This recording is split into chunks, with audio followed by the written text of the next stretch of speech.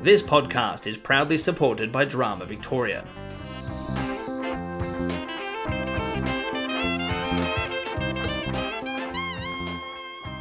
Hello and welcome to The Aside, a podcast for drama teachers and students. This is a Tease episode where we talk through some of the world's greatest plays, jump through the major plot points, give some background, and of course, spoil the endings, all in less than 5 minutes. We do the hard work so you can do the easy listening. Today we do Christopher Marlowe's most famous work, Dr. Faustus, from 1592.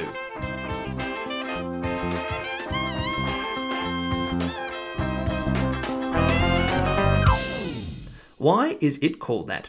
The main protagonist is called Dr. Faustus, and the word Faust is a synonym with people who make immoral decisions or put their morals aside for personal gain. But that's because of this story. The name Faustus means lucky or prosperous in Latin.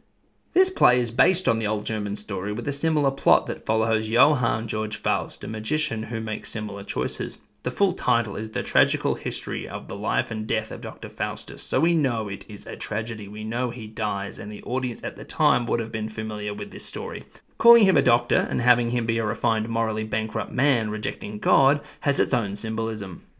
The respected Dr. Faustus has grown tired of traditional forms of knowledge, so he decides to take up magic. His friends introduce him to the black arts, and he starts strong by summoning a devil named Mephistopheles. Faustus wishes for Mephistopheles to be his servant for 24 years, and in exchange, Lucifer can have his soul. The devil warns Faustus and tells him how bad hell is. It really is quite bad, but Faustus doesn't change his mind. Faustus' servant Wagner also uses magic to make a clown named Robin his servant. Lucifer accepts Faustus' offer.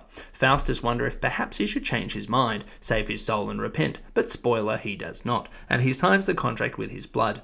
Instantly the Latin words homo fuge, or "O man fly," appear magically on his arm. Faustus has second thoughts, or by now it would be third thoughts, but Mephistopheles gives him gifts and books of spells to learn.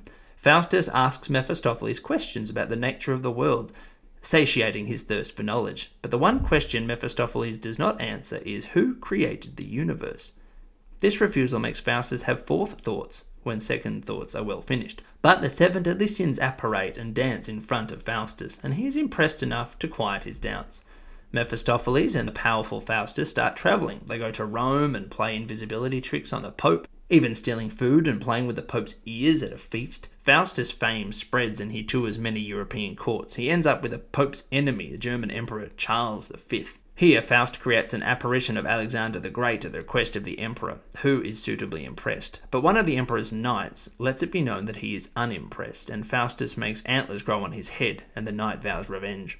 While all this is happening, Robin, Wagner's clown, has also picked up magic and goes on some silly adventures with a friend. They even summon Mephistopheles, who threatens to turn them into animals as punishment for their silliness. Faustus travels on, playing tricks along the way. Eventually, Faustus is invited to the court of the Duke of Vanholt, where he performs various feats, but various people who have fallen victim to Faust turn up. To the Duke and Duchess's amusement, he casts a spell on the group and sends them away. As he nears the end of his 24 years, Faustus' worries pile up.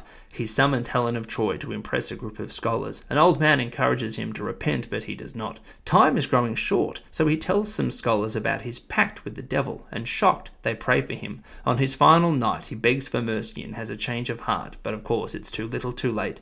At the conclusion of the play, a group of devils come and take his soul to hell, leaving his friends to hold a funeral for the limbs that remain. If you didn't know the play before, you do now, a bit. If you like the sound of it, have a read. That was Tease. And remember, this is just our version of the play's story, highlighting the bits that we think are important. You may also have your favourite bits and moments you want to mention. If you do, please leave a comment on SoundCloud or Facebook. We'd love to hear from you. That's all from us at The Aside and this episode of Tease. There are a load of episodes in the bank, including more Teasers and over 200 episodes of The Aside. If you would like to ask us a question, do not hesitate to do so at asidepodcast@outlook.com. Thank you to Eltham College for letting us record here, to Aaron Searle for providing the music, to Drama Victoria for their ongoing support, and of course, thank you for listening.